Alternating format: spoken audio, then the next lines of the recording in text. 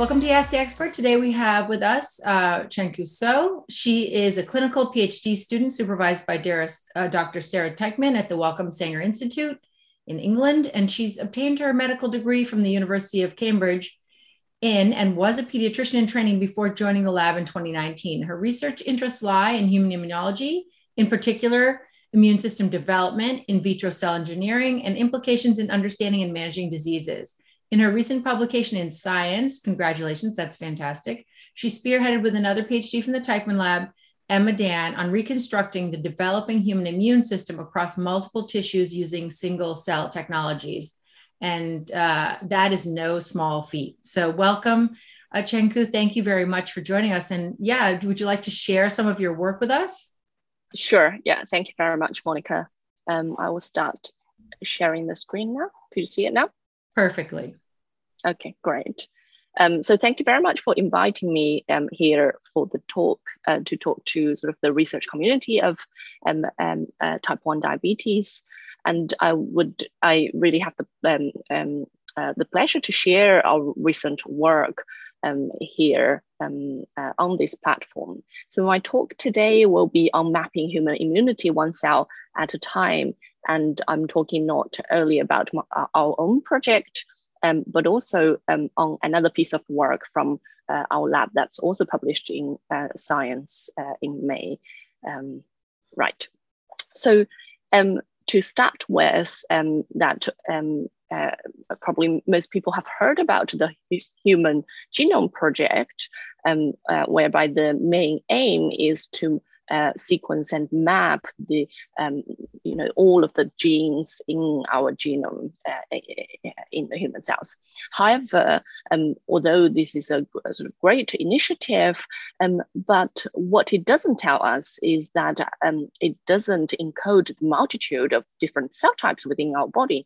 Although we have the almost same DNA information across the different cell types, but of course they look different and they function differently. So how do we solve that problem? And here my supervisor, Sarah Teichmann, worked together with Aviv Roger from Broad Institute and started the initiative of Human Cell Atlas in 2016. And what Human Cell Atlas is about is really to create a comprehensive reference map of the different kinds of cell types across the whole human body. And this would include in both healthy condition as well as in disease. And really, this has been a sort of a rapidly evolving global effort, and the community now really spreads sort of 79 countries, and including over 2,000 members from over 1,000 institutes as well. So if you are interested, please have a look on our website, and you're welcome to join the community as well. But of course, that almost sort of the majority of the new discoveries are often preceded by new technologies. And what's the technology that's underpinning the great discoveries of different cell types here? And the key technology that we use is single cell genomics. And I'm here just going to explain a little bit for people who haven't heard, although I believe that most of you might have already heard or even used this technology. So the majority of the time that we use single cell RNA sequencing, and what it is that if we take a piece of tissue, for example, in this case, the heart, and digest into single cell suspensions, then the technology allows us to obtain the RNA sequencing of all the genes within a single cell, each single cell. So it's particularly important in the islet, right? Because it's made of several very different types of cells. Of course, yes. So definitely in the pancreatic islets, that has different cellular heterogeneities. And of course, that sort of the multitude of information and sort of we are looking at each cell with a magnifying glass. So this zooming in action helped us to tease apart more heterogeneity within the cell types. So this is sort of the resolution revolution that's underpinning Human Cell Atlas project. And on top of that, resolution revolution. It's fantastic. Yeah. Thank you. And on top of that, but what sort of information is being lost in the single cell RNA sequencing is that, as I told you, we have to digest tissue into single cell suspensions. So where the cells are coming from, so that spatial information is lost. And to complement that, we also have the spatial transcriptomics. So from the same tissue, we could cut it and put it onto a slide. And then on that slide, the tissue is put into different grids, as you could see here. And for each spot of that grid, we then could do almost like a sort of small mini bulk RNA sequencing of that spot. And with that information, the intention is then to deconvolve into different cell types. So we know exactly which cell types are located in the tissue. So to put them really back to their tissue context. So of course, we need sort of the computational tool that links these two technologies together. And so OMA, also from Wellcome Sanger Institute, so our adjacent lab, has developed this computational tool called Cell2Location, which is again published this year in Nature Biotechnology. And what it does is that it uses single cell RNA sequencing as the reference data to deconvolve the spatial transcriptomics, so that it allows us to identify at each spot the abundance, so what cell types are present there and the abundance of that cell type, as you could see from the illustration here. So the advantage and also the power of this tool is that it can take different reference data, so single cell or single nuclear RNA sequencing, and it can be used in different technologies of spatial transcriptomics as well. Can I ask you, can this technology also be used to ascertain the microbiome as well? That might be a basic question, but. So I guess, I mean, personally, I haven't studied microbiome myself, but I guess if you could put, let's say like a piece of gut tissue on the slide, and if we could preserve the microbiome that's on top of the gut epithelium well, then I think that's possible as well, yes. Great, thank you. And so what do we do in our lab, in the Teichmann lab, is that, so we've really started atlasing the different organs since 2018. So we first started with sort of each individual organs first, as you could see, sort of maternal fetal interface, the gut, heart, muscle, lung.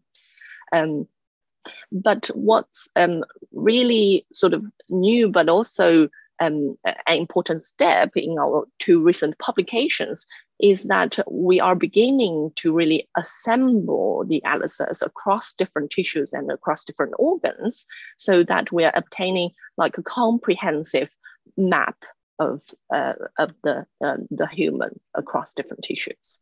And this is really towards sort of an important step towards a completed draft of the Human Cell Atlas. And here, so the publication that I co-led with Emma is on the developing immune organs, and the publication from Cecilia and Chuan from our lab is on cross-tissue immunity in adults. So I'll focus on these two papers today. And I will use so our papers, the integrated developing immunity here, to illustrate what sort of important biological insight you could obtain using the different technologies that I've talked about. And I'll use Cecilia's paper, that cross-tissue adult immunity, to highlight the computational tool that our lab has built to facilitate the sort of other users of the same technologies to have an easy access of the technology. So starting with the developing immunity here, again, why do we want to do this is really that so far we have done analysis of each single organs, but we really want to put these pieces together to assemble the full body atlas.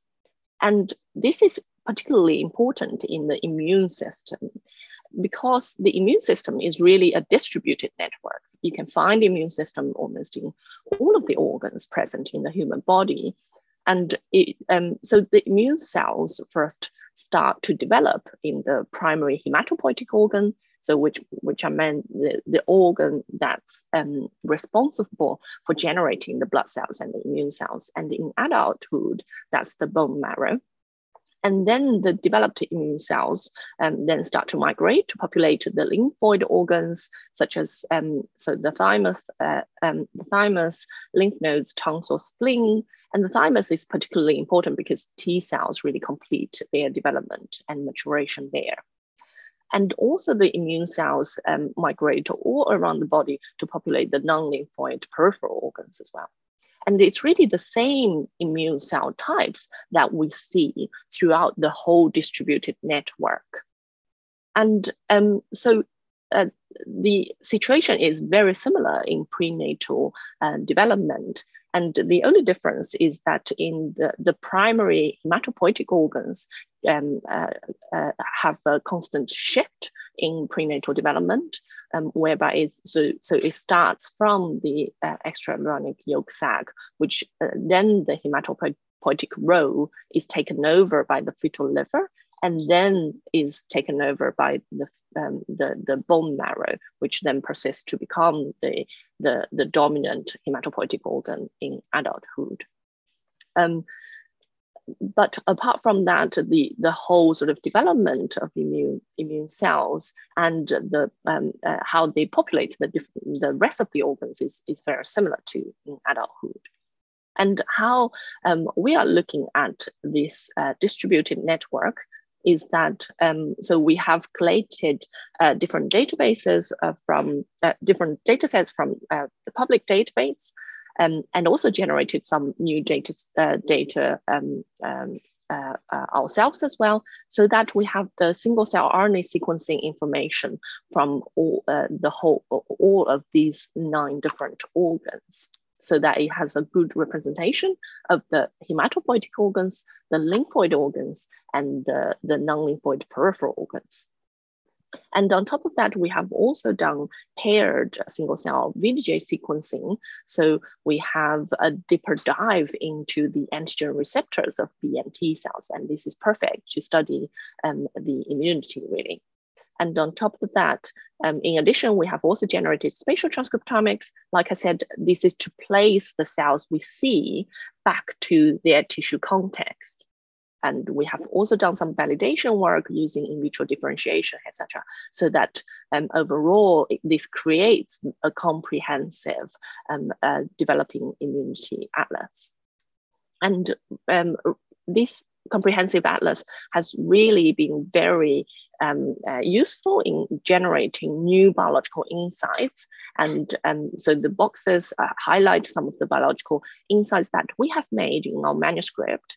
And due to time limit, I'm just going to highlight one of them, which is the system-wide blood and immune cell development. So this is really quite surprising. So what I've told you just now is that what we know from textbook and from previous literature is that blood and immune cells really develop from the primary hematopoietic organs, which in this case is the yolk sac, the fetal liver, and the bone marrow. However, what we have observed in the single cell data is that we could see the immune cell progenitors almost everywhere in almost all of the organs that we have sampled. And in particular on B cell development. So here I'm going to show you some of the results we have. So this is a UMAP of all the immune cells. So each tiny dot that you can see, it represents a cell. And here the colors are just highlighting the progenitors that we were interested in of different lineages. And the different colors highlight the different cell types that we have annotated as well.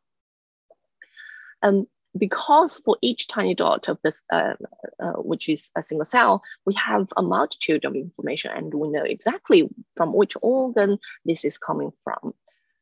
So when we looked at the B progenitors, as you could see that the B progenitors start from the pre-pro B cells, the pro B cells, late pro B cells, and then large and small pre-B cells, which is the whole transition of B cell development that has been described in literature. But when we looked at the cells from different organs, we could also find these B progenitors in all of the organs that we have sampled. So not just the primary hematopoietic organs. So as you could see here in the plots underneath, so each yellow dot represents a cell from this organ with the name on top. And you can see that we can find these progenitors really throughout the different stages in their development as well in all of the organs. And this is truly interesting because what it shows us is that the B cell development happens in almost all of the organs that we have sampled. And then we looked at the spatial transcriptomics to see, so whereabout do we find them? So on the left panel, shows you the results from the Visium, which is the spatial transcriptomic data. So for each organ, the small picture shows the H&E, highlighting the structure of that organ. And then the right picture, the color scale shows the abundance of the B progenitors predicted. And so we could really see B progenitors being in all of these different organs. For example, in the prenatal gut, developing gut, we could locate these B progenitors in the submucosal region. And we have also used single molecule fluorescence in situ hybridization to further validate that truly we could identify these progenitors in situ in the organ. And here, so each dark purple spot represents a nucleus. And then the different colors are represent the RNA expression of the different genes. So the green, blue, and yellow are the genes that are only expressed during B cell development. So this is during the B cell receptor recombination process. So as you could see that these highlights the B progenitors we could see from the developing gut.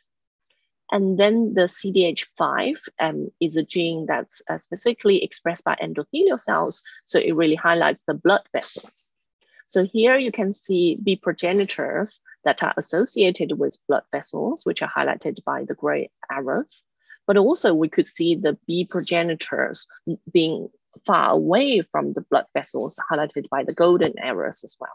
So this means that we're not just observing the progenitors because they are carried to the tissue from circulation, but actually they could be found inside the tissue away from the blood vessels, which means that the development of B cell happens in situ there. They develop in residence as well as, coming from the blood system. Exactly. And also together with what I showed you earlier, you could see through different stages of the development. This means that the development happens there in that tissue as well. That's great. Yes.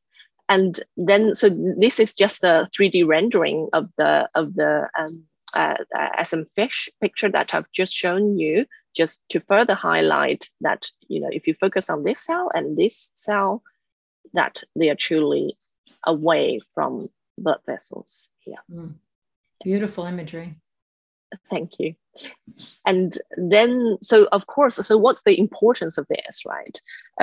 So this is surprising because we find B cell development everywhere. But what are the supporting cells that help in the development? And this is important because we want to create the same development in a dish as well. So with cell engineering, etc.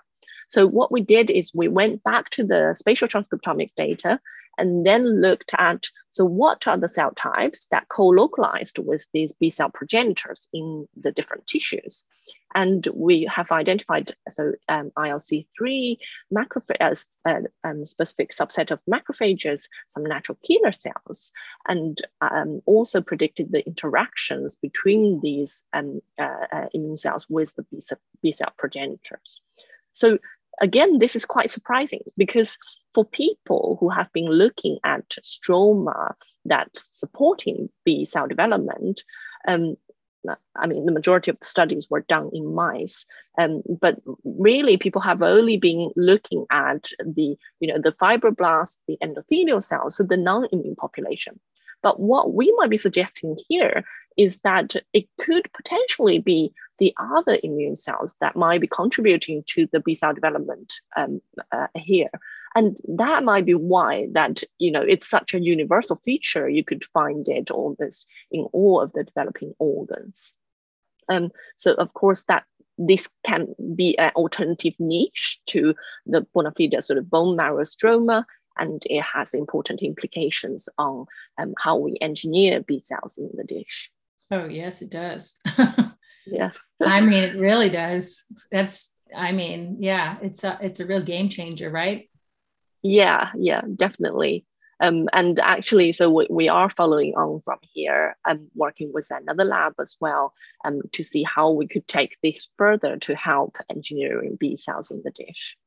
So I think, I'm just going to highlight this one particular biological insight from our developing immunity paper. And like I said, this work was co-led with Emma Dunn and another computational PhD in our lab, and we were both supervised by Dr. Sarah Teichmann. And this is collaboration with Professor Mars Hennifer from Newcastle University and Mena Clatworthy from University of Cambridge. And our paper has been online in Science. That's and fantastic. Oh, sorry. I just wanted to ask you just quickly. Yes. Are you, are you collaborating across, the Atlantic, basically with Genentech, with Aviv currently? Does your group do that? Yes. I'm not sure. I'm unsure whether we have any active projects, but there's a lot of communication between our lab and Aviv's lab as well. That's great. And then maybe we can leave this to the end as well, but sure. Are you looking for, postdocs, medical students, things like that, or anyone in particular with some expertise in X, Y, and Z? Right. I see. I think I would say yes, but of course that question probably I need to ask my boss, Sarah Teichmann. But Sarah is always interested in sort of recruiting people with different backgrounds. So our lab is actually filled with people from different background. Like we have people from immunology who did immunology, from bioinformatics, and from medical background like myself. This has because we not only want to do Atlas in sort of healthy conditions, right? We want to expand this into disease as well. So yeah, of course. I think anyone who's interested in our work should contact my boss and the lab. Yeah, no, it just seems like such a rich environment and just a wonderful place to do the work. So yeah, keep going. Sorry. Yeah, no worries. Right. Okay. So then next, I'm really speaking on behalf of Cecilia for their work on cross-tissue adult immunity. Of course, that the starting point was very similar, that we want to assemble a comprehensive atlas across the whole body. But I might have sort of hinted towards it that one particular challenge in using single-cell RNA sequencing is actually cell annotation. And I think a lot of labs spend a lot of effort and time on annotating the cells. Yes, because it's such a multitude of information that you get for each single cell, and the traditional methods of using, just one or two markers could help, but of course would not be the best method to use here. And really, we also need a cell type encyclopedia, right? Because different people call different cell types slightly differently, and the definition might be different across different labs as well. And what we want is to create the sort of almost homogenized reference map that everyone could use. So to start with, we have worked on how do we sort of homogenize cell type annotation and also help people and automate the process. So here the computational tool that we've created is called CellTypist, and what it is that it creates an automated cell type annotation process. And so Cecilia and Chuan from our lab, together with a few others from the collaborating labs, have really spent a lot of effort going through the public data sets, and they've curated and homogenized the labels, i.e. the cell annotations from these public data sets. And then they've used these data sets as a training model to train the CellTypist, which basically is based on a machine learning algorithm. And with your own input single cell RNA sequencing, then what CellTypist could do is output for each single cell the predicted cell type annotation. And of course that they have also assembled these adult immune cell atlas from 12 different donors, and they have used their own data that they've created to try this out as a proof of concept that it does work, and it works very well. So CellTypist, like I said, it's a machine learning model. It's mainly based on logistic regression with stochastic gradient descent, and it's a tool for precise and rapid cell annotation. So typically that when we run on a data set, it really takes a couple of minutes and less than half an hour to finish the automated annotation process. That's great. Less than half an hour to finish the entire automated annotation? That's right. Yeah, it's really quick. Yes. And so far, from the public data sets, they have homogenized more than 100 immune cell types and states. And it's a model encompassing all tissues. Like I said, Cecilia have demonstrated in their paper that you could predict the same cell type coming from different organs, and it works equally well. Here, of course, this work was mainly spearheaded by Cecilia and Chuan from our lab, but this is a collaboration work with Joanne Jones and Karash from the University of Cambridge, and their manuscript is online in Science as well. So far, what we have as a lab have been able to do is that, so we have tried to assemble this human cell atlas, and also we have created computational tools to facilitate use by other people, such as generating this human cell type encyclopedia. And by using different technologies, we're able to map the tissue microenvironments, the cell migration process, and different cellular interactions, etc. And we're doing so throughout the whole developmental stages of humankind. So all the way from prenatal development to adulthood, really. And of course that we want other people to use our atlas, and what it could be used, for example, it can help to map the molecule. So if I'm interested in predicting, for example, a drug response, I could look at the genes that this drug might affect, and in which cell types that this gene is expressed. And from the expression pattern, I could then predict that, so which cells that this drug might affect and in what ways as well.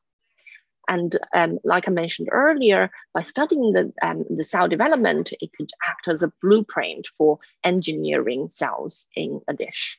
And of course, that we want to expand this to understand disease more, for example, in type 1 diabetes research. And I know that in the type 1 diabetes research community, there have been multiple papers using single cell technology, both sort of in looking at the pancreatic islets, but I think more commonly from the blood, which is much more readily available, right? From the patients. And of course, yes. And well, the islets are, the NPOD is a great repository, and then Canada has their network certain, but the islets are, very precious and rare because they come from donors. Of course. Yes, indeed. And it's precious and rare, and I guess not easily available, right? Yes. Yes. This system provides like a really powerful new approach, I think, of maybe getting more out of individual islets, and sort of like rare resources. So it's really fabulous. I wondered if you guys know how many type 1 diabetes researchers actually use these applications. You mean applications of the Healthy Reference Atlas, or the applications of the technologies? Both. I mean, do you have scientists approaching you to, gain access to, the Human Cell Atlas, or, have help with some of the tools? Yeah. I have to say, I'm not personally aware from sort of type 1 diabetes.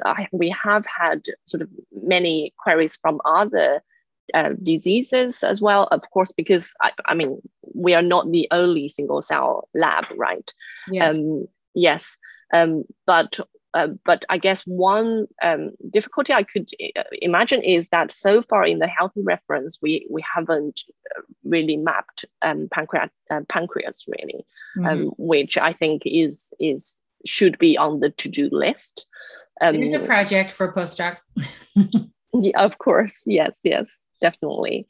But blood-wise, we have tons of healthy PBMC data out there. That it could work as a reference atlas, really. And it's very readily available, correct? That's right. Yes. So in the Human Cell Atlas website, you could see what data sets are available, and usually, like, there's a link that you can click onto that leads to the download of the data as well.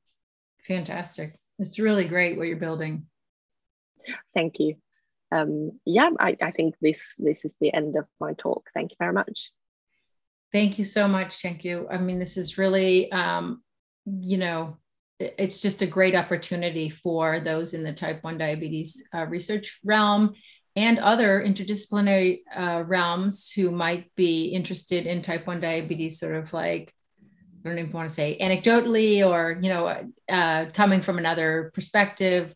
It might be really a powerful place to visit and see what you might find here. So thank you again. I would encourage people to reach out if they're interested in working in this space, and really appreciate your great share today. Hope you have a great rest of your evening in England. Yeah, thank you very much, Monica.